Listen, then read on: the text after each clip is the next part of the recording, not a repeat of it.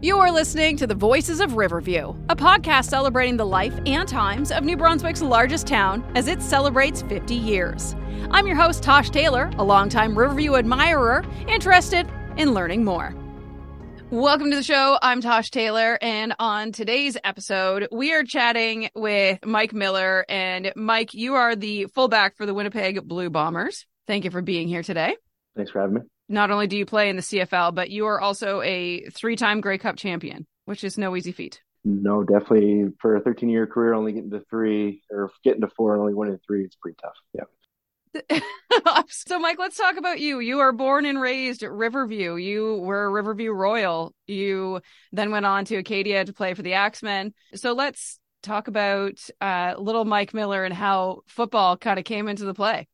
As a kid, I just wanted to be active. So I just basically joined everything. I started playing hockey at a young age, but like any sport that there was available, I tried to at least try it or wanted to be involved in it. I grew up in Riverview, and my cousin, who was a few years older than me, I think 11 or 12 years older than me, I used to go to his football games, and looking up to him and stuff had, piqued my interest. And then eventually my parents let me play. I think I was 12 or 13, and it just kind of took off from there. So when you start football at 12 or 13, does that put you in the Moncton Football Association? Is that where you started? Yeah. With at the time it was the MFA, but now it's the GMFA. I played for the Pee Wee Riverview Lions and then the Bantam Royals. Okay. I do have to wonder, how quickly did you realize that, like, wow, okay, football is it?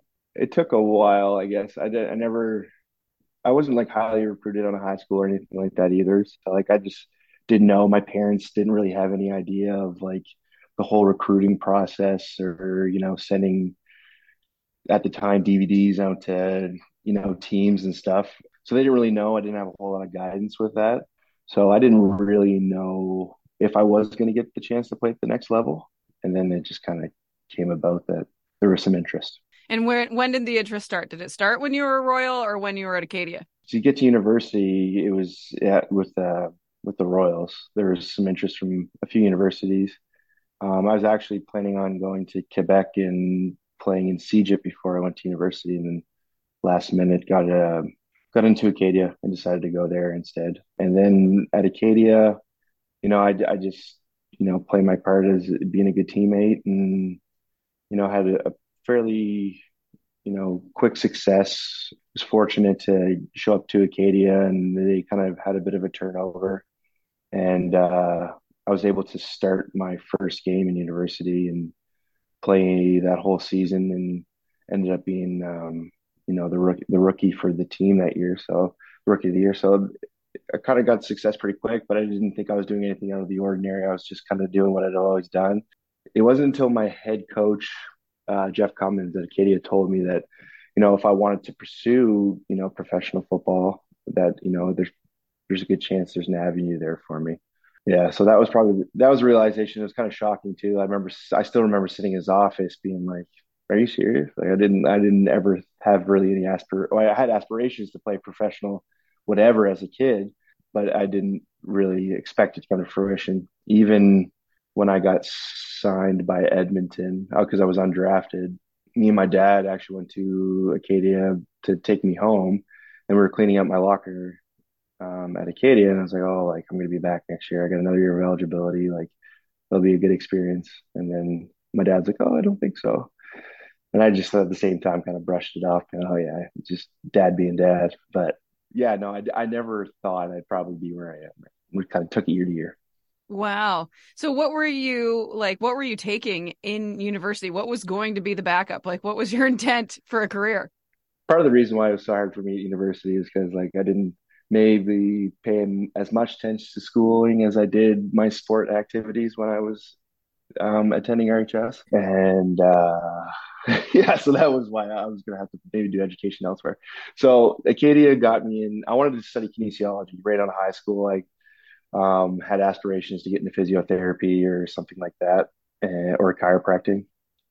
And I couldn't get into kinesiology with the marks I had, and they ended up getting me into sociology.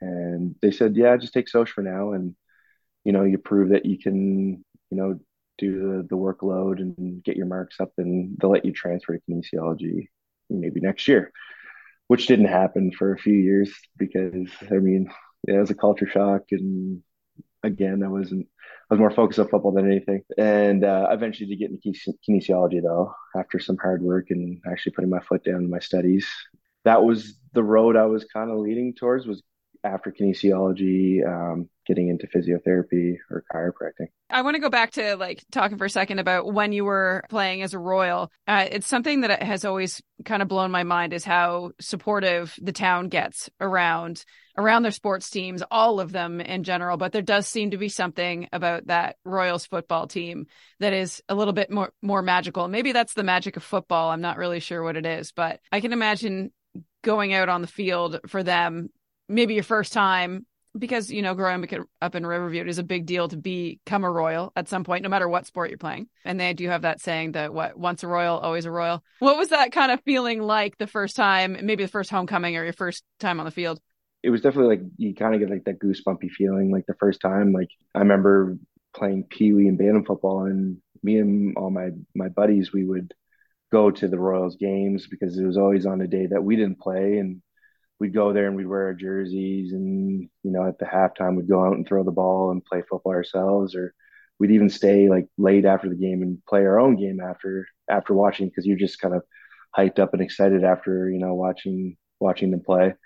So I still remember, yeah, like coming out of that locker room on the side of the building, and then running down that little gauntlet of trees or right like that, and onto the field, and having to hop over the little step of the fence and just hoping that you didn't trip on it. Yeah. Yeah, no, I still remember it and how exciting it is, and the cheers, and family and friends being around. And yeah, like I grew up, watching my cousin do that at a very young age, and then watching all the other good players that came out of Riverview as well as a young guy. You're right, like the town does really get behind, they're especially the football team and a lot of the Royal sports. I played for RHS hockey as well, and it was the same thing, like a good fan base. And a lot of my buddies that play football have played basketball, and I remember all their spirits games and stuff like that, and all the families and crowds that would come into that as well and fill the gymnasium. So yeah, Ruby does a great job of supporting the Royals, I think, and definitely was a fun 2 years that I got to play varsity. I had a blast, a lot of memories I still carry, and I tell a lot of people like high school football is probably the funnest time in your life. There's a whole lot less responsibility and pressure than there is when you continue moving on with it. So, you're just out there having fun with your buddies. And I think that's the most special moments. So I can imagine the support you felt. Like you said, you got picked up by Edmonton first, and you've been with Winnipeg for how many years now? Since 2017. Wow. But that feeling, when you did go to Edmonton, from the get-go, did you find out and you come home for the first time after finding out that you're going to actually be playing in the CFL? I can't imagine that feeling around town when people know, because Miracle Treat Day, I was working at Dairy Queen with one of the boys that just got picked up by the NHL. And Okay. people were coming in because they wanted their photo with him. And he was just like, he didn't want to look up at the camera. Like he was, like, Yeah. he was still like, I don't want to say embarrassed, but it's that humble maritime, like, yeah, that's like, it's no big deal. Don't worry about it. Yeah, definitely. Did you find that kind of support when you first made it? Oh, for sure. Like family and friends, obviously very excited, former coaches and players. A lot of people reached out, and, you definitely, felt that in the first, year you come back or like that. Everyone's excited to see you and kind of share within the experience with you too, because a lot of those people that are excited for you know them and you've been around them, and they're a huge part of it as well. So, that was, yeah, it was cool and weird. And yeah, like I like the way you described like how that guy was feeling at Dairy Queen. I mean, I still feel that to this day. It's you don't like I don't feel like I'm doing anything special or out of the ordinary, and it kind of sets you back sometimes. You're just like it's crazy to think. I mean, it's not crazy, but it's just humbling. Yeah, it's humbling that how excited people get over and some people that you never knew, but they came from, they come from the same town and they're happy, that hometown boy is doing well. With Edmonton too, like I didn't, like I told you before, I didn't think I was going to make the team. I didn't know I was going. Edmonton, I don't think expected me to make the team because I showed up and they didn't even know what position to put me at, and I was like, oh, wherever you think you make the team. I was like, okay, so I just kind of played a defensive back position that I'd played in university, which is now being in CFL is usually just for Americans. um, so yeah, it's funny how it works out. Even when they made the team in Edmonton, I didn't know I was on the team because it's not like one of those scenarios where they call you and say, "Hey, you made the team." It's if you don't hear anything, then you probably made the team. So, and I didn't realize that. I was just kind of walking around like, do I go into meetings the next day or? What a weird situation. It really was, yeah. My dad called me. He's like, "I think you made it." It's like I haven't heard anything. No, I had to get in contact with like the football ops guy and yeah, am I good to come in? You just alluded to the American position. So when you look you up, it does say like American, what does it say? American fullback? Is that what it's called? Canadian fullback. Okay. So because I think like if you look up on Wikipedia and stuff or you Google, I think because they disassociate football with soccer. So like they just still categorize it as maybe American football in some American football. places, and Gotcha. Yeah. because that's not, to other people, football is soccer. So Mm-hmm. That's a yeah. good point. Okay, so Mm. let's talk about now you're in the CFL now and you have this whole new life you're living across the country. Mhm. How does that feel? And how exciting was that? You were telling me earlier that you do come back and forth, like you do live here in the off season and what have you. How does it feel when you're out west and away? And I imagine your schedule is just bonkers, training constantly.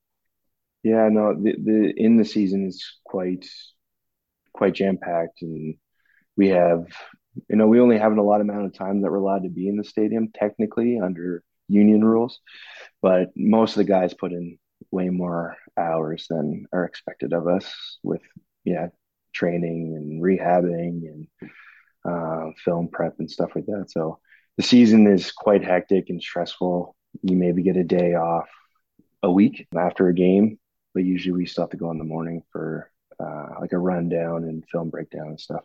But yeah, being out west and stuff, it was an adjustment at the start. Fortunate enough that my dad's wife, her brother, who's originally from Riverview as well, was living out in St. Albert at the time, and they were gracious enough to take me in that year and show me hospitality and kind of got me familiar with the city and stuff, which was made the transition easier as I wasn't kind of thrown into the fire of fending for myself right away. But yeah, no, that was really nice. But yeah, getting in the routine of stuff. It's the season's busy, so the off seasons are nice that we just get to come home and kind of enjoy, family and friends and enjoy the air that we love. So It's kind of funny. Earlier in this series, I talked with John Godfrey, who owns Homestead. I was like, oh, so there's been some famous people in here, alluding to like the Canadian pickers on the wall. And I can't pick, there's a picture of a band. I can't remember which one. And he was like, yeah, but Mike Miller comes in here all the time. And that's really cool. And then he starts like going on about how amazing you are. And he's like, he's got 3 championships, all this stuff. And I was like, you are the sweetest man in the entire world. John's such a beauty. Yeah, our family goes there. We try to get there once a week. I think my dad goes almost every morning or every morning on the weekend. So he goes Saturday and Sunday. But yeah, we at least try to get there when we're in the off seasons, at least once a week to every couple of weeks or something like that. But yeah, we know we love the homestead. So, like we've said, Riverview people are really humble, but you not only have the 3 Grey Cup championships, but you are also the all-time leader in career special teams tackles, and you hold the record for the most special team tackles in one game with 7 of them. Did you know you were holding that title, or? I did, yeah. Okay.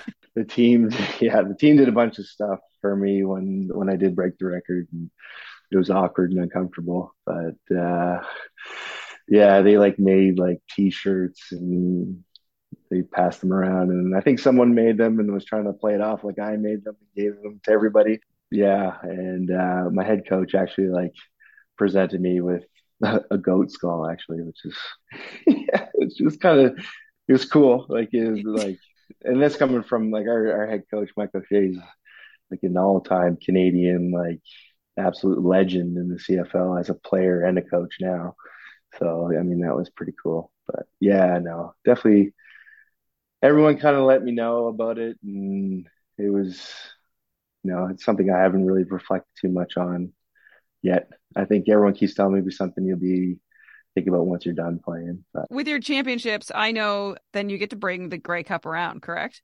So have you I brought it did to for Riverview? two. Okay. I did for two of them. So for the very first one, I did, and I touched base with some people around the city, and they kind of helped out with like setting up a tour with it. And you only get it for I think it's like a day and a half. Like you don't get a lot of time with it. So we jam packed one day with it. We went all around. We went to Riverview Middle School. We went to the high school.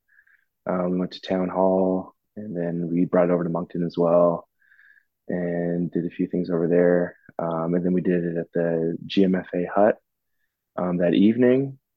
And yeah, so and that was that was really cool, and it was really humbling again with how many people came out and were excited and supportive. And yeah, that was really cool. The unfortunate thing with the last two times that I won, it was like in the heat of COVID and stuff. And we were supposed to bring it home in 19, and then everything basically hit at that point and they canceled it.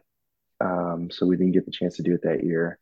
And in 2021, we did, but everything was still kind of locked down. So I really only got to share it with family and friends that time, which was nice too. But it would have been nice to still be able to get out in the community and share it with everyone as well. Mm-hmm. So hopefully we can win another one where Yeah. now things are calmed down and we can do it again. Yeah.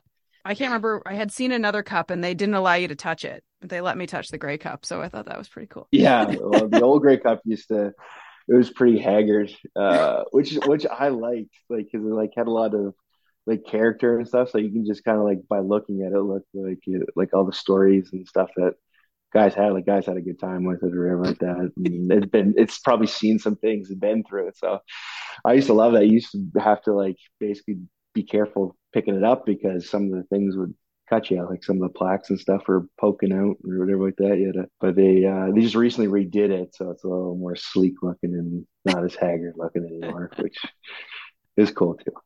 I suppose. Give it a few Yeah. years. Give it a few years. Yeah. It might be starting to look pretty beat up. For sure. I do want to thank you for spending your time with me and talking about your really cool job that maybe almost didn't become a job. Yeah, and I haven't had to grow up yet, so I keep telling my wife I'm like Peter Pan. But yeah, Like no. Peter Pan. Uh-oh. Yeah. I just think it's really cool. Like you said, you were watching your cousin years ago playing and now you get to, and I'm sure that you probably don't, but you should consider the fact that there are a bunch of little people that are now watching you from, the GMFA watching you and going, holy crap. Like someday I could be a Royal, someday I could be an Axemen, and someday I could be in the CFL just because I grew up in Riverview. Who knows? What's the chances, right? Just try your best and see what happens. Anything's possible. To come from a small town, like whatever. Like that should limit you to that. I don't see myself as that, person that's going to strive people to do that or whatever like that. But I mean, yeah, if people have those aspirations, like, they should go for it. Thanks for your time, and we will all be rooting for you here on the East Coast. I appreciate it.